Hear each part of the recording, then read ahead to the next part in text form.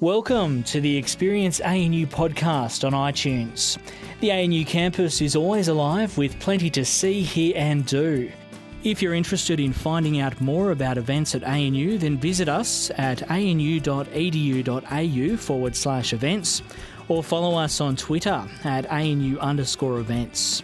We update the ANU podcast regularly, so make sure you subscribe to never miss a talk.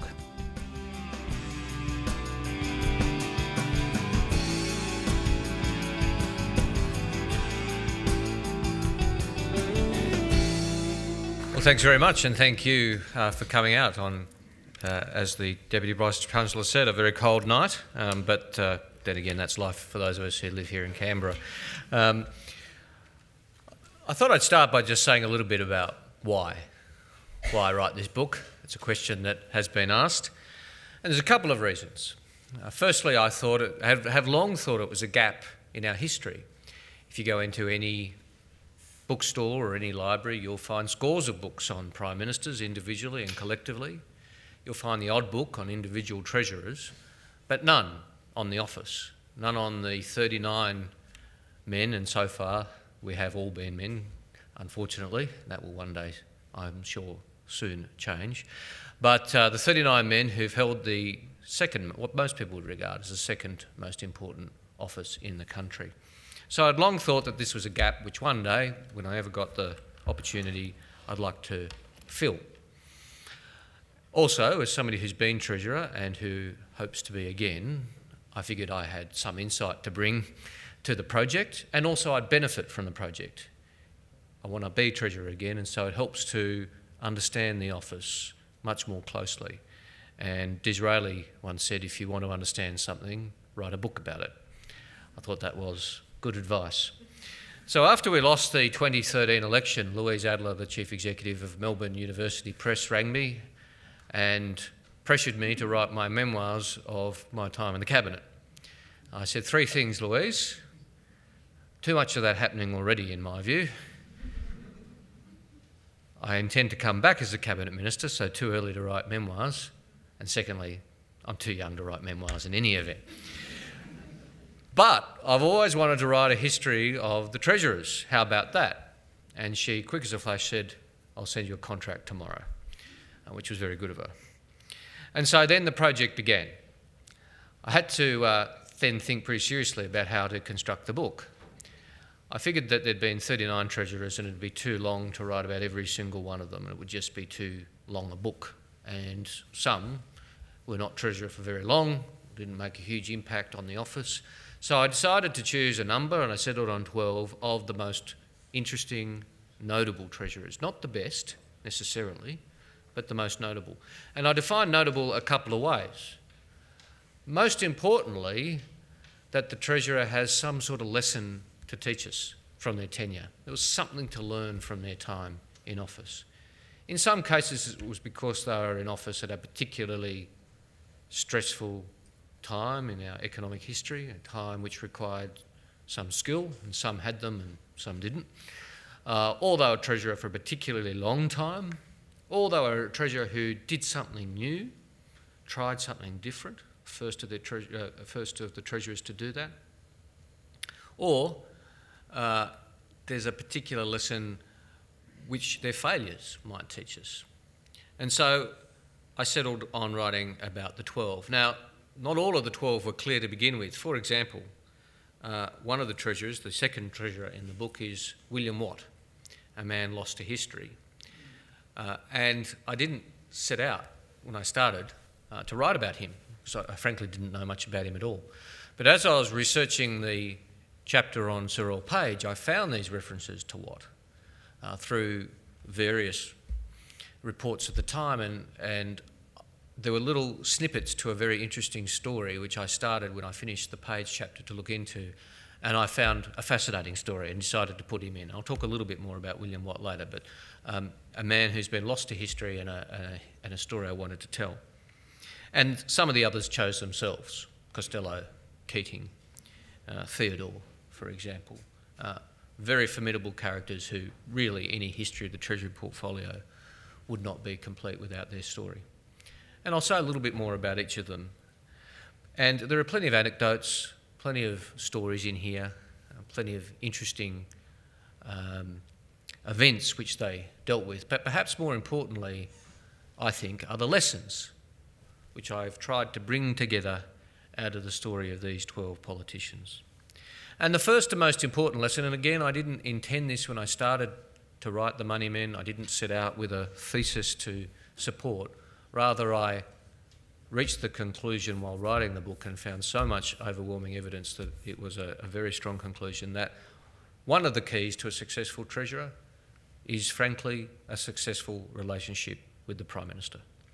You can be a sparkling intellect, a great debater, a fine economist. You can be all of those things, but if you don't have the support of your Prime Minister, then you will fail. And there is a bit of a bargain between a Prime Minister and a Treasurer. A Treasurer's job is to push the envelope, to argue for reform internally, to be the one in the Cabinet who's saying we must do more and we must do better, to be arguing for the good outcomes, the good economic outcomes, the outcomes which can be difficult and can be unpopular. And a Prime Minister's job is to win an election. So there's a tension there between the two. But the successful partnerships reach a conclusion in which the Prime Minister lets the Treasurer win almost all the arguments. The Treasurer doesn't have to win every argument, but they have to win almost all the arguments internally in the Cabinet, all their positions untenable. But in return, that Prime Minister's got to be confident that the Treasurer can, having won the internal argument, win the external argument. It's going to be the Treasurer who's going to be out there making the case. As John Howard said to me when he very generously gave me his time to be interviewed for the book, a Treasurer's got to be making the case every day for reform, every single day. And so there's a bargain between a Prime Minister and a Treasurer. And there have been examples of where that partnership has worked exceptionally well, and there's been examples where it has failed miserably. And the Prime Minister and Treasurer don't actually need to like each other very much. They don't need to be friends. They may have at one stage be rivals, and the Treasurer may still have the ambition for the job. But while they're in those jobs, they have to work effectively together in that partnership. And I think the best practice partnerships have been Page and Bruce, the first coalition in our history of two major parties, the Country Party and the Nationalist Party. They worked very closely together, and it was very much an experiment.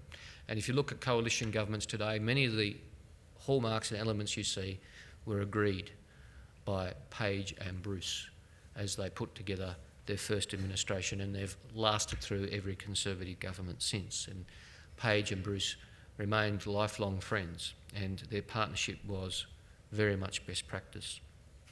Curtin and Chifley, very, very effective partnership, firm friends, and Curtin relied on Chifley as his treasurer, not only in policy terms, but on personal terms, as he navigated through World War II. And I quote in the book the note that Chifley received when he arrived one night after the long drive from Bathurst for meetings in Canberra. It's a note from the Prime Minister at the Currajong Hotel. I'm down and brooding, please come. And the Treasurer hopped back in the car and drove over to the lodge and perked up his Prime Minister, and they could finish each other's sentences and worked very closely together. Hawke and Keating, of course, the most successful partnership between a Prime Minister and a Treasurer when it came to economic reform. They asked the Australian people to embrace more economic change than any of their predecessors and any of their successors in that period. And they had very complementary skills. They were both formidable communicators in their own way. There was plenty of tension between them, not only over the ultimate succession, but over policy. And there was one particularly famous cabinet meeting after the first cabinet meeting, after Keating had conducted the Banana Republic interview. And he hadn't actually intended to do it. It's one of those interviews where sort of it had taken a life of its own, but the Prime Minister was singularly unimpressed with his interview, and he was in Beijing and he convened a cabinet meeting to haul the Treasurer over the coals, and in front of the whole cabinet, and he reminded the cabinet that the Deputy Prime Minister was in charge, Lionel Bowen was in charge, not Paul Keating, and that policy had to be run through the cabinet. And he was on the telephone from Beijing, and Paul decided he'd respond, and he started talking, and Hawke pretended not to recognise his voice and said, "Who's that?" Now, Keating's response is in the book. I'm not going to repeat it tonight because we're in polite company, but it was pretty strong, and you can probably imagine some of the words that were involved. And then the cabinet colleague said, "Careful, Paul, the Chinese are listening." And he had a response to that as well. So that's in here. But they were a very effective partnership. And Howard and Costello. Howard and Costello, again, in a similar way, they had their tensions, they had their disputes, and they certainly had their different views about succession. But they were both formidable communicators, and they were both very solid policy minds, and they worked together very effectively. And also, in a very different sense, and obviously not so successfully politically, but in a very close sense, Swan and Rudd, during the global financial crisis, despite this very spectacular falling out of their relationship, it's very clear, and a number of close commentators involved said their relationship worked for the global financial crisis, working together. And then Swan and Gillard developed a relationship as close as any Prime Minister and Treasurer, and working very, very closely and protective of each other. And some examples of the relationship which didn't work, I talked before about William Watt. William Watt's, the subtitle to his chapter is A Treasurer in Conflict. Now, I have a lot of sympathy for William Watt. William Watt was one of... Billy Hughes had a range of treasurers and a whole number of treasurers. William Watt was just one of them. His first treasurer was Sir John Forrest. And poor old Sir John was getting old, and Hughes was getting frustrated, and Watt was getting frustrated. And so they decided between them, came up with a plan to move Forrest on. Now, Forrest was a very formidable figure in Australian history, the first Premier of Western Australia, an explorer, and not a man who could easily be cast aside. And so they decided it was appropriate to ennoble him. So they recommended to the King that he be created Lord Forrest of Bunbury. I'm not joking, it's all very serious. And the King agreed, and so it occurred that Forrest duly resigned as Treasurer, and Watt was appointed. Tragically, Forrest died on the boat on the way to the House of Lords and was never ennobled. And if he had, it's arguable that Andrew Forrest would be Lord Forrest, because he's Sir John's great nephew. Anyway, Watt becomes Treasurer, and then in those days, being Treasurer was effectively Deputy Prime Minister. There was no separate office of Deputy Prime Minister. The Treasurer was automatically the second most senior person in the government. And Hughes decided to go off and negotiate the peace at London and Versailles. It'd be Australia's the Prime Minister would represent the nation at the peace. And I won't spoil the rest of the story, but the relationship breaks down spectacularly as Hughes and Watt quarrel over who was running the government, whether it would be Watt from Melbourne or Hughes from Versailles. And I found the cables between them, and I must say, 100 years later, they bristle on the page before you as they enter into probably the most significant dispute between a Prime Minister and a Treasurer in our history via cable between Melbourne and London and Versailles. And Watt eventually resigned as Treasurer from London. Watt then went to London, Hughes came home, and Watt resigned from London in a fit of pique and anger at the Prime Minister. So that's probably the most spectacular example of a relationship which broke down, and also Cairns and Whitlam obviously broke down, and I'll say a little bit more about Cairns. Another lesson is, of course, that judgment is more important than intelligence. I'm not saying that intelligence is unimportant in a treasurer, but judgment is very important. And Cairns is the most spectacular example of that. Our most academically prepared treasurer, a Bachelor of Commerce, a Master of Commerce, and a Doctor of Philosophy in economic history. He had been a successful trade minister. He was Deputy Prime Minister. And on paper, you would think, well, he'll make a decent fist of being treasurer. And he was not a good treasurer.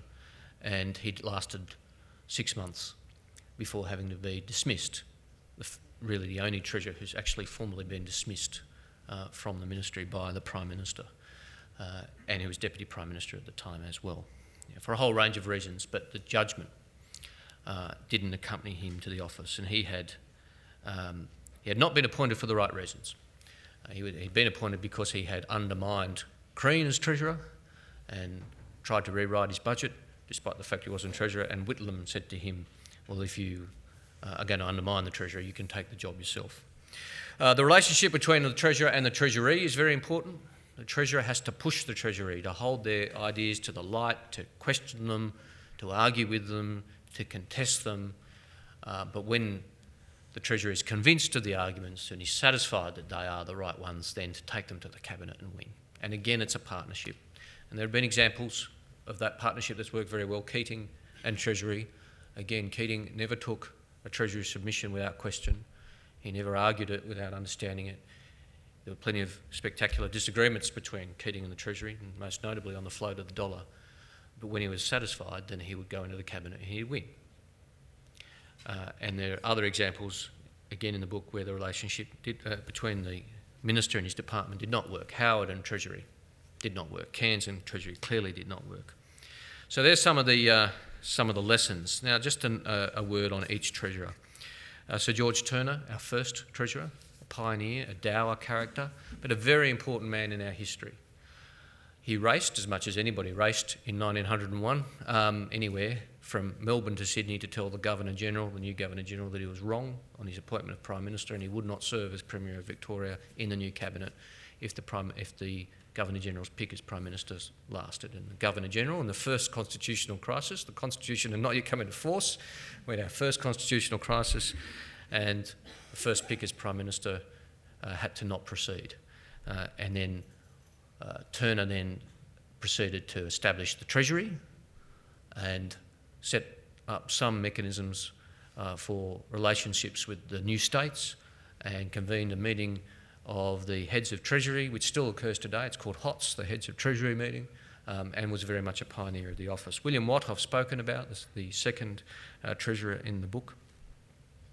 Sir Earl Page, a fine treasurer, the first Country Party treasurer, an eccentric character, had his own little foibles. He believed passionately in creating new states and was one of the first Australians to own a motor car and had very many sort of eccentric features, but was a good treasurer. And many of the current debates about federalism, we can learn a lot from Sir Earl Page's views. He was proactive in trying to get a solution to the federal-state financial relations. And he said in his first budget in the 1920s that it was wrong for the states to have to spend money that they didn't raise. And the current treasurer said something almost word for word identical the other day. I don't think it was intentionally quoting Sir Earl Page, but it just shows that we can't navigate the future unless we understand the past. Ted Theodore, a remarkable man, treasurer 2 days before the Wall Street crash. A fierce intellect. He knew the answers. A Keynesian before Keynes. He stood at the dispatch box in the House of Representatives. The general theory had not yet been published, but Keynes's treatise on money was published. He was the first Australian to have a copy. He stood at the dispatch box, held up Keynes's treatise on money and said, "This book will dominate macroeconomic thinking for the next 50 years. And he was right to the day, in effect. And he knew the answers. He was not academically trained. He left school very early, 14. And he worked out how to deal with the Great Depression. He was frustrated at every turn. The Labor Party was split, did not have a majority in the Senate. The Commonwealth Bank, which was then a central bank, behaved appallingly and stopped him from implementing his policies. He worked out that there was not enough money in the economy, and he introduced a bill into the Parliament called the Fiduciary Notes Bill, which was what we would call today quantitative easing. He was 100% right. And the Conservatives blocked him in the Senate and said he'd create inflation like Weimar Germany. And there's a classic scene as he's introducing this bill, which many commentators have said, tragically of course we have no footage, but have said it was the finest speech ever delivered in the House of Representatives. But as he finished, Conservative supporters in the galleries threw down fake money onto the floor of the House of Representatives as a protest against this money that he was going to be printing, and they said he'd create inflation. He was brought down by a politically inspired Royal Commission. An extraordinary story. The Queensland Conservative government handpicked a Royal Commissioner who was Conservative-leaning. The Royal Commissioner subpoenaed him to give evidence. He wrote and said, "I'm bringing down a federal budget in a fortnight, in the middle of the Great Depression. Do you think I can have a fortnight's leeway?" He was in Canberra, and the Royal Commission was being held in Brisbane. Getting from Canberra to Brisbane was a very serious undertaking in those days. And the Royal Commissioner said, "No, if you are not here to give evidence, I will find on your matter without you." And he did, and he found him guilty of corruption without hearing his evidence, and he had to resign as Treasurer in the middle of the Great Depression. A great loss to the nation, because the Depression would have been a lot less severe if he'd been able to implement his policies. He tried to introduce an independent reserve bank 30 years before it finally occurred, and again the Conservatives in the Senate blocked it from occurring and said that we didn't need an independent reserve bank in Australia. A man way ahead of his time.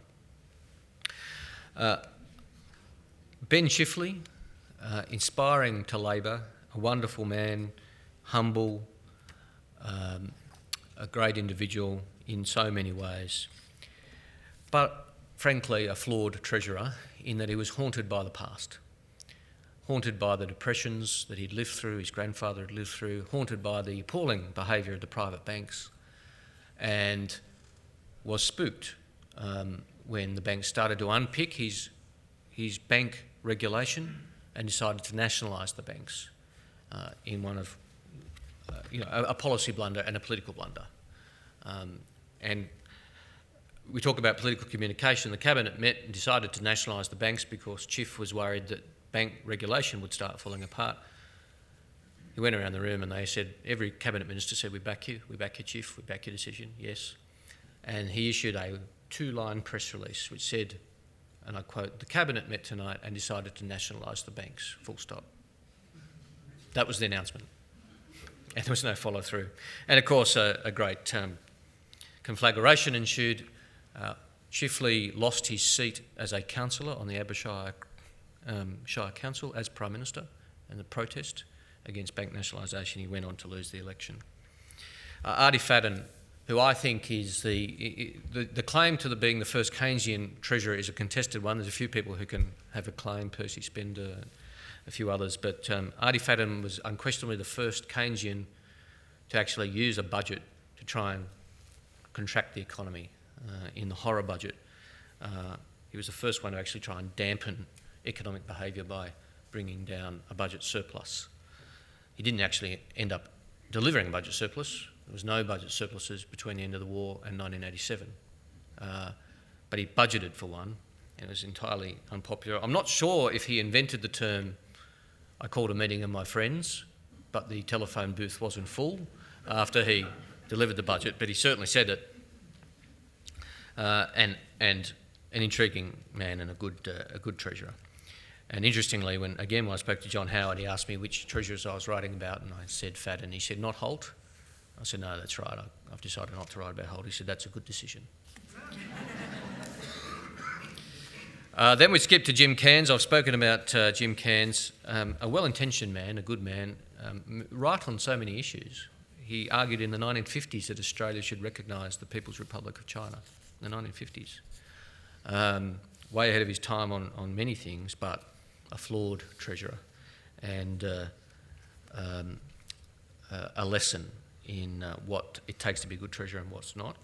Bill Hayden, his successor, a superb Treasurer and a wonderful man. A Treasurer only for 6 months, but he brought down the budget, which was eventually blocked in the Senate, bringing about the dismissal, which the new government, the Fraser government, passed within an hour of taking office. They had no objection to the budget itself. He brought massive growth in government spending under control by the standards at the time. He reduced the growth in government spending from 45% to 25%. But still, as I joked with Paul Kelly, I rang Paul Kelly when I was writing this chapter, and I said, I just quoted you in my book. He said, oh, what did you say? And I said, well, I found this, I said, this was a point where Joe Hockey and I were arguing about government spending growing, whether it should grow at 2.8% per annum or 3.5%. I said, I found where you praised Bill Hayden's courage for bringing the growth in government spending down from 45% to 25%, and you say he's shown enormous judgment and management skills in doing so. He said, yes, I did say that, and it was right at the time, but life's moved on. But he also had an enormous sense of social justice. In his 6 months as Treasurer, as well as getting government spending under control, he completely rewrote the tax system and got rid of a lot of regressive taxes and tax concessions which benefited the wealthy primarily and made the tax system fairer. And if he'd been Treasurer for the entire Whitlam government, I think the history of the Whitlam government would have been a lot different, and the history of Australia would have been different. He doesn't quite agree with that. He says, yes, but the big advantage I had was that I could threaten to resign if I didn't get my way, and Gough couldn't afford to lose 3 treasurers. He said if I was the first Treasurer and threatened to resign, Gough would have said okay. And that was his big advantage in his view. Then John Howard. Now, in no sense can John Howard's time as Treasurer be regarded as a success. He was the only Treasurer to leave office with double-digit inflation and unemployment. It's easy to forget now. If you look at this picture of John Howard when he became Treasurer, you can't see it, but if you've got the book, have a look. It's easy to forget now, he's been around so long, just how young and inexperienced he was as Treasurer. He was Treasurer at the age of 38, which is in and of itself not unremarkable. Peter Costello, Paul Keating and myself all became Treasurer at 38 or 39. But he'd only been in Parliament 3 years, and he was not in Cabinet when he became Treasurer. He was a junior minister. He was in effect Assistant Treasurer. It wasn't called that then, but that was the equivalent role. And Philip Lynch had to resign in the midst of a scandal in the middle of the 1977 election, and Fraser needed somebody to do the job. And so he tapped Howard. And there's speculation and conjecture as to why. Howard was undertaking the role of campaign spokesman on economics, so there was a continuity to it, but some people argue that he chose Howard because he could dominate him and he could control the Treasury as Prime Minister. Now, Howard accepts that that might have been the case, but he also says, I think fairly, that it wasn't the overwhelming reason. He grew in the job. When he started, he had obviously pro-business instincts, but not pro-free market. He was high tariff, highly protectionist Treasurer in his early days. In the early days, he did not believe in financial deregulation. There was great feud between Fraser and Howard as to who believed in financial deregulation. Howard did not believe in financial deregulation in his first half of the period as Treasurer. He came to believe it later. He grew as Treasurer. He developed his economic thinking. He became a dry.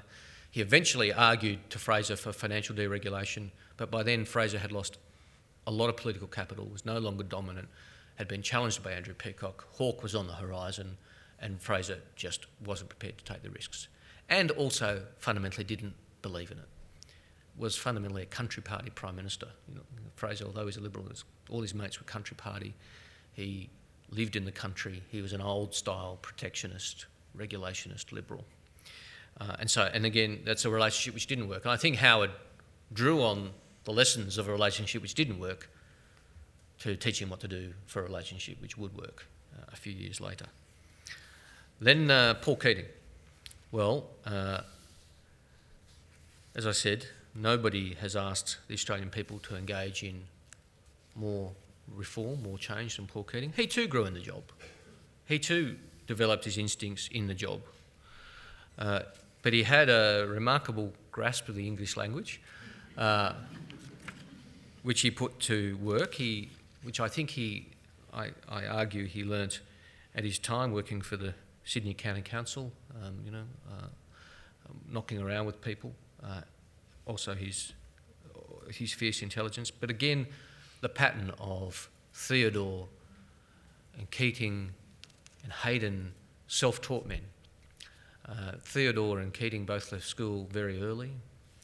Hayden matriculating while a cop on the beat and then winning his economics degree in the Parliamentary Library late at night. self-taught, but all three of them remarkable judgment. And I argue in the book that, in my analysis, Keating is the best treasurer in our history for that reason. And then Costello. Now, Costello disagrees with the previous conclusion I just shared with you.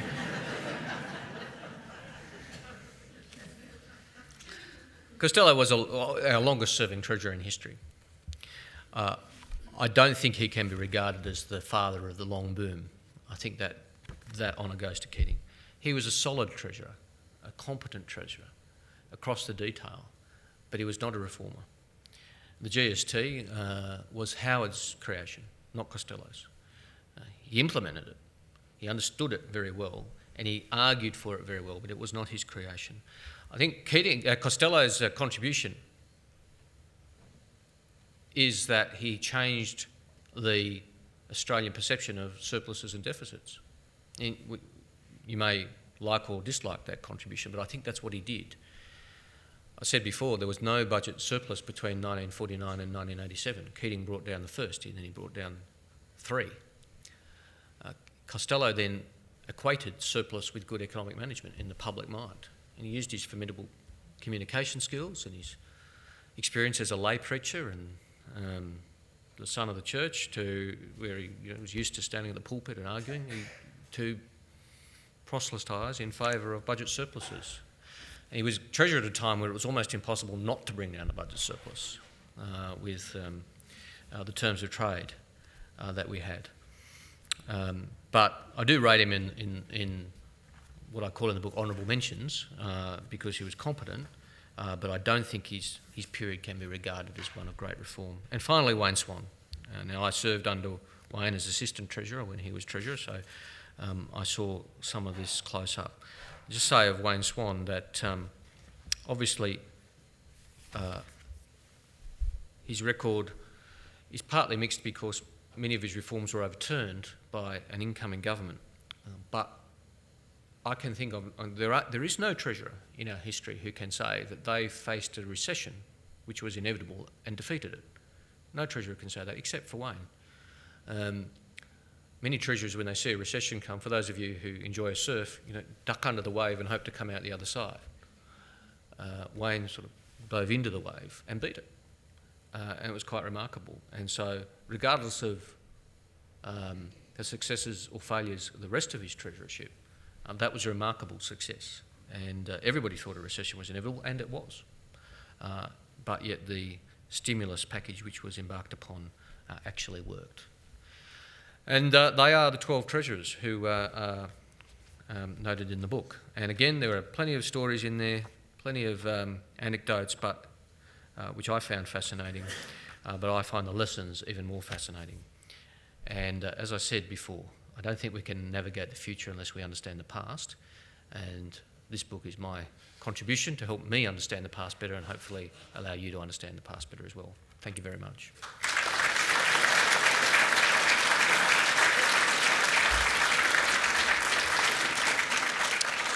Okay, I'm told I'm moderating the questions, so. If you'd like to raise your hands, we'll come to you. One up the back there.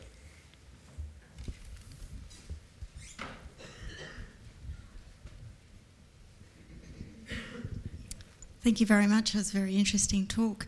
I'm just curious, it's probably something that maybe everybody's thinking.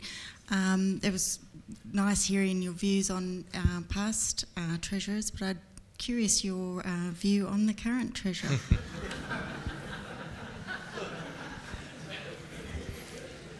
Well, I do have a view. And I've tried to keep this book out of the modern partisan political debate because, look, I'm a partisan. I'm a proud son of the Labor Party. I've been a member of the Labor Party for 29 years. So I do very much respect the Labor legacy and think there are important things for Labor to draw on in the past. And I've tried to be fair and objective. Others will disagree about the conclusions, but I've tried to be fair and objective. About the current treasurer, being treasurer requires a command of detail.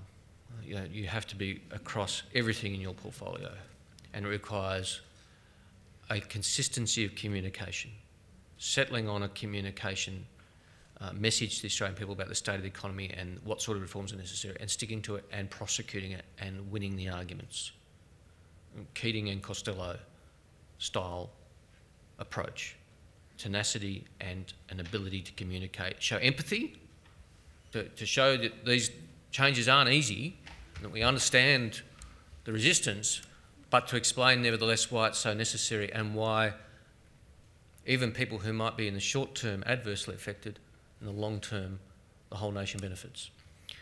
I'll leave you to judge how the current incumbent measures up, but my judgment is that if I write the second edition in 20 years' time or something, I don't think I'll be entirely complimentary.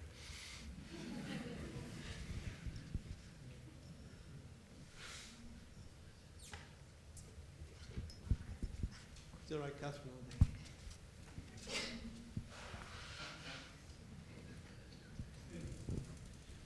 Chris, the early treasurers lived in a much simpler world, and eventually, I think it was in the term of the Fraser government, we created this thing called a Minister for Finance, and the number of Treasury ministers grew in a way which is not dissimilar to what we've seen in the UK, with even with the persistence with the quaint office of the Paymaster General. Do you see the jobs changed since the creation of this sister expenditure and asset management department, and how do you see that relationship going forward in determining the effectiveness of treasuries reflected on the relationship with the Prime Minister? Do you think this is the next most important relationship that a treasurer might need to have in the future? Yes. Yes, the role has changed since the creation of the Minister for Finance in 1977. I mean, inevitably it has to change because this role's been created. I don't think, though, that it's reduced the importance of the Treasurer. In fact, it's probably freed the Treasurer up to be concentrating on the things the Treasurer needs to be concentrating on. And they are partners, but they're not equal partners. The Finance Minister works closely with the Treasurer, but the Treasurer at the end of the day is the senior minister. And despite the creation of the Ministry for Finance, the Treasurer of Australia still has their hands on the economic levers much more than most ministers for finance around the world. In most countries, the Minister for Finance is the Treasurer equivalent. But when you look around the world and look at the responsibilities of the Australian Treasurer has a much bigger portfolio than most of their contemporaries. So the Treasurer has, just to run through a few, apart from the Treasury, you've got the Reserve Bank. Now, yes, the Reserve Bank's independent, but the Treasurer appoints the Governor and the Board. So shapes the Reserve Bank. The Foreign Investment Review Board. In many countries, that is not part of the Treasury portfolio. It's a part of an industry portfolio. ASIC, APRA, the ACCC, all answer to the Treasurer. The Mint, less important, but in many other countries, I mean, the Chancellor doesn't have these responsibilities in the UK. There's a Business Secretary in the UK, as well as the other offices. So I don't think the importance of the Treasurer has been diminished. I think it's been actually probably enhanced by the creation of a Minister for Finance.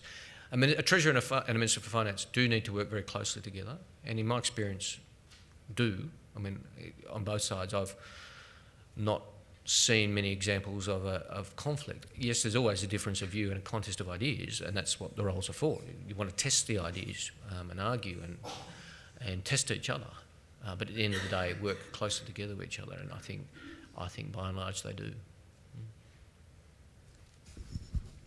Who else?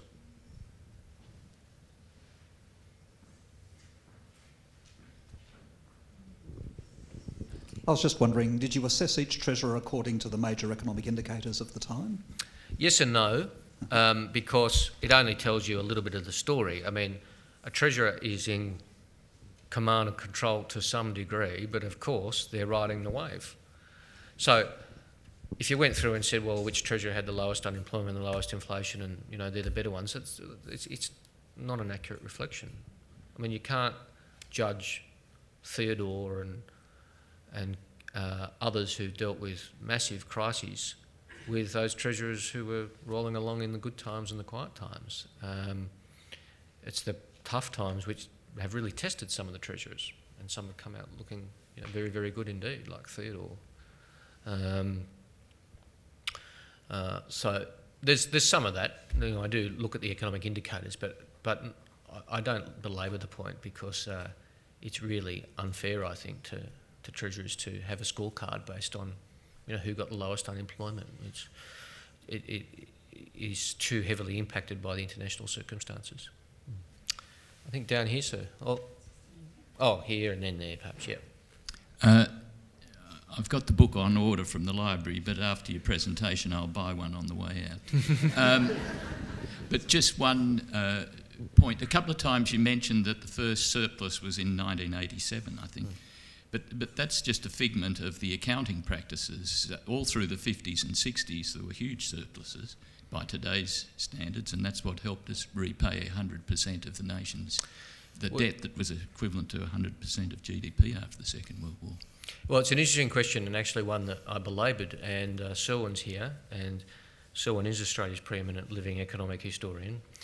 And I was very grateful, because interpreting economics from 100 years ago sometimes has its challenges, and I could ring up Selwyn and say, this is my conclusion, but have I got this right? And he would very graciously provide his feedback. And at one point I rang Selwyn up and said, I'm trying to work out how many budget surpluses there have been since the war. And it's all very complex, because accounting mechanisms have changed and definitions have changed. And in the old days we used to worry about domestic surpluses and international surpluses, a distinction we don't make anymore. But both Selwyn and I came to the conclusion that the first post-war surplus was 1987. Now, you are right to this degree, that surpluses were at one stage unpopular, and treasurers did used to go to some lengths to hide them, because it was seen as theft of the Australian people. They were paying too much tax.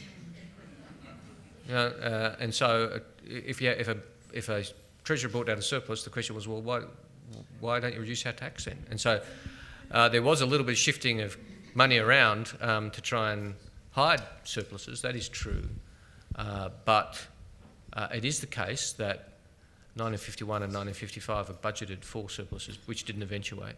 And the first surplus which actually eventuated in the post-war era was 1987 with, and again, Selwyn and I had this long conversation.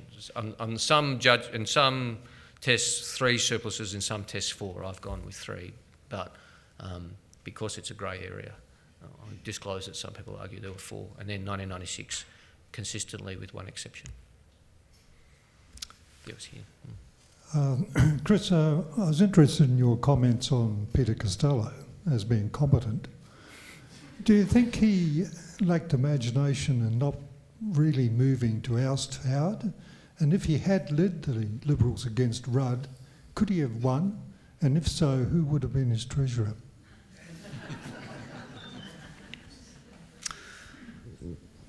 Did he? Well, this is more a political question. Yes, yes, clearly, he kept talking about challenging Howard. That was the problem, and never actually did it. Now, yes, he would have lost, but so did Keating.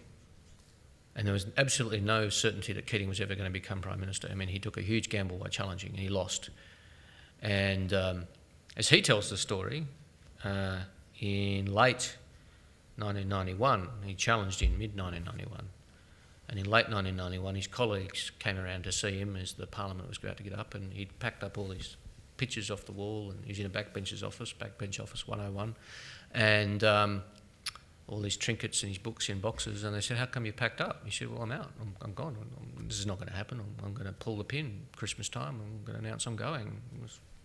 Challenge isn't working. He said only then did they concentrate their mind that it's time to bring this on. So it was by no means certain that he would win. And if Costello had challenged and lost and gone on the backbench, who knows whether he eventually would have won a second challenge or not. Would he have won the 2010 election? Yes. Would Costello have won the 2010 election? Yes, in my view. He would have won the 2010 election and been Prime Minister.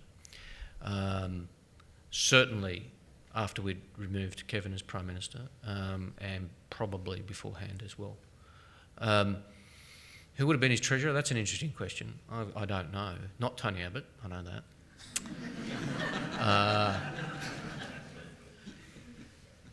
Who would he have picked as treasurer?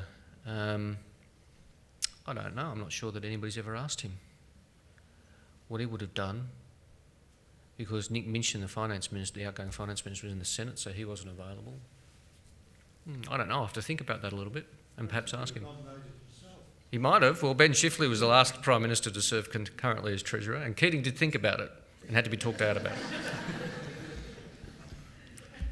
Yeah. Hi, Chris. Thanks for your remarks on your book. It was quite interesting. I've already read quite a bit of it. Thank you. My question is relating to the first Treasurer, Sir George Turner. He was the Premier of Victoria, and he was also Treasurer of Victoria. And I'm just wanting to know some of your thoughts about how the role of the Federal Treasurer relates to the State Treasurers, and how that has changed from Australia being a federation of 6 states to more of a stronger federal nation that we are today. Yeah, there's only 2 treasurers in the book who served as state treasurers, and they're both the first 2, Turner and Watt. It was in those days a sort of natural progression, which we don't do anymore, and it is extraordinarily hard now to be senior at the state level and then make the transition to the federal level. Just logistically very hard. And a few premiers have thought about it, but it's very hard. Neville Wran couldn't do it. He wanted to come to Canberra and be Prime Minister, but he couldn't work through the logistics. I think one of the reasons is in those days the roles were more similar in that they were much more accounting roles, making the books add up. Turner in particular was an accountant, and he set up the Treasury as an accounting body. There were no economists in the Treasury. It was all accountants. And a series of treasurers can claim some credit for professionalising the Treasury. Chifley, Fadden, Spender, and indeed to some degree, Theodore went to the Treasury and seeking advice and got none because there were just no economists there. And so in those days, I think they were much more similar roles, and the role of the colonial treasurer or the state treasurer was to make the books add up, and the role of the federal treasurer was the same. Over time, the role of the federal treasurer has obviously emerged and evolved into being an economic manager, manipulating economic activity. That's really been the case probably from Theodore onwards. And in that sense, the roles diverted from the state treasurers, who still, of course, want to ensure low unemployment in their states, but they're very much not really macroeconomic managers, as a federal treasurer is. I think we have one last question over there. Chris, given that we have a current preoccupation with growth, is this a help or a hindrance to drive the reform agenda? Well, I actually think the two go together. I think you reform for growth. I mean, reform is not reform for reform's sake. You reform to make the economy more efficient, to drive more growth, because growth is what lifts people out of poverty. Growth is what turns aspiration into reality. Growth is the most effective anti-poverty program ever invented. And so reform must be only ever implemented either to promote fairness or to promote growth. And growth must always be seen as the ends and reform the means. Reform is not an end. And not all change is reform. I've checked the dictionary. Reform is positive change. You can have change which is not reform. And it is positive change if it engenders a more strongly growing and fairer economy. Thank you.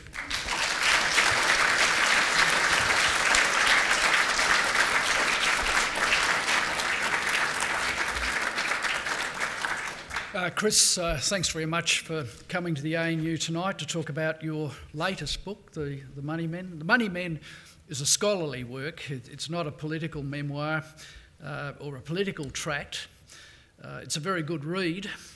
It's based on extensive research, interviews with former treasurers, and is written in very clear prose. And I'm sure the audience here this evening would be impressed to learn that you endorse Benjamin Disraeli's dictum that the best way to become acquainted with a subject is to write a book about it. And so accordingly, you wrote a book in order to learn more about the job you once held and aspire to hold once again, namely Treasurer of Australia. No doubt in writing the book you found much that's instructive. You've mentioned many of your conclusions here tonight. For example, the importance of maintaining a good working relationship between Treasurer and Prime Minister, which seems to be a very fundamental point that comes out of the book. Let me mention two things very briefly that I found to be particularly interesting as I read The Money Men. I think you've briefly touched on various bits and pieces of the 2 points, but the first point is that although several of the more notable treasurers, Theodore, Chifley, Fadden, Hayden, Keating, for example, left school at a relatively young age, Theodore at 13 or 14, Chifley, Fadden, Hayden and Keating at 14 or 15, they remained lifelong learners. Generally, they were great readers of books, voracious readers in some cases. They made a point of seeking out expert opinion. They continued to study. Keating studied for his HSC at night school, sometime after leaving school. Hayden decided to enrol in an economics degree externally through the University of Queensland after he became a Member of Parliament. Fadden later acquired accountancy qualifications, and Chifley was always taking courses at various technical colleges. They possessed curious minds. They were always trying to understand the nature of things, as we try to do at the ANU. The second point is that they frequently risked their careers and their government's popularity by taking decisions that they considered to be in the national interest. Here, for example, I think of Theodore's endorsement of the Premier's plan. Now, Theodore, it wasn't his favourite plan, as you mentioned, but his plan, the fiduciary issue plan, was not possible because the Senate would not approve it, and he fell back on the Premier's plan. And without his endorsement of the Premier's plan, it's quite possible that the Scullin government would not have adopted that plan. Keynes, for example, said, and I quote, "The Premier's plan saved Australia." And I agree with that.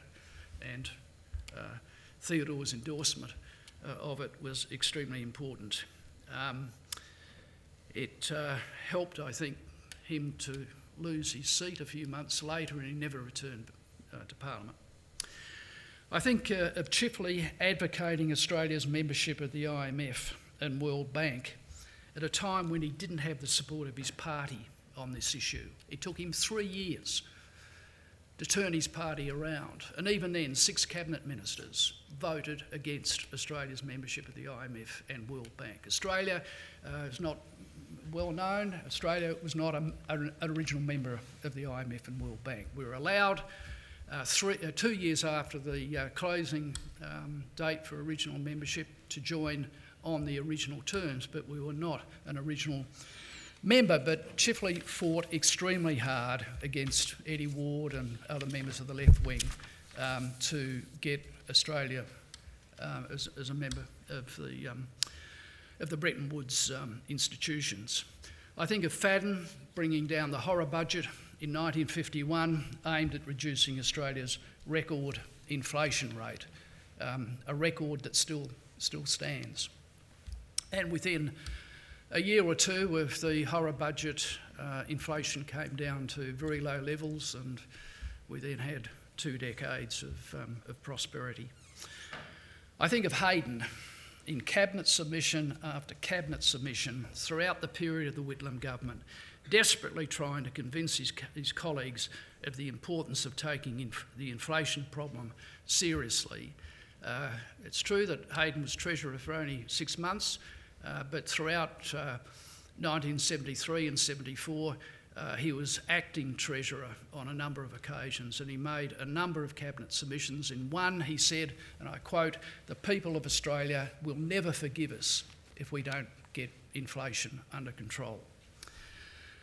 And I think of Keating, and we might disagree here a bit, but I think of Keating using colourful phrases as the banana republic and the recession we had to have to convince his colleagues and the trade unions and ultimately the electorate that Australia was facing grave economic problems and unpopular measures had to be adopted, including higher interest rates, cutting real wages, raising taxes and reducing government expenditure, and Keating did all of those things. These, for me, are examples of genuine leadership, and the treasurers that I've mentioned deserve the respect that Chris has accorded them in this very impressive book that he's talked about tonight. So Chris, thank you for writing the book, and thank you for coming to the ANU this evening to discuss the money men with us. And I think that, if I'm right, you're happy to sign a few more copies of the book after we wrap up. Thank you. We hope you enjoyed this talk. Did it inspire or even provoke you? Let us know via Twitter at @ANU_events. If you're interested in learning more about the research and ideas that come out of ANU, then why not consider a free subscription to ANU Reporter magazine? ANU Reporter tells the stories of the greatest minds in Australia, brightest students and finest alumni. Visit news.anu.edu.au/publications and click on the ANU Reporter magazine link to find out more.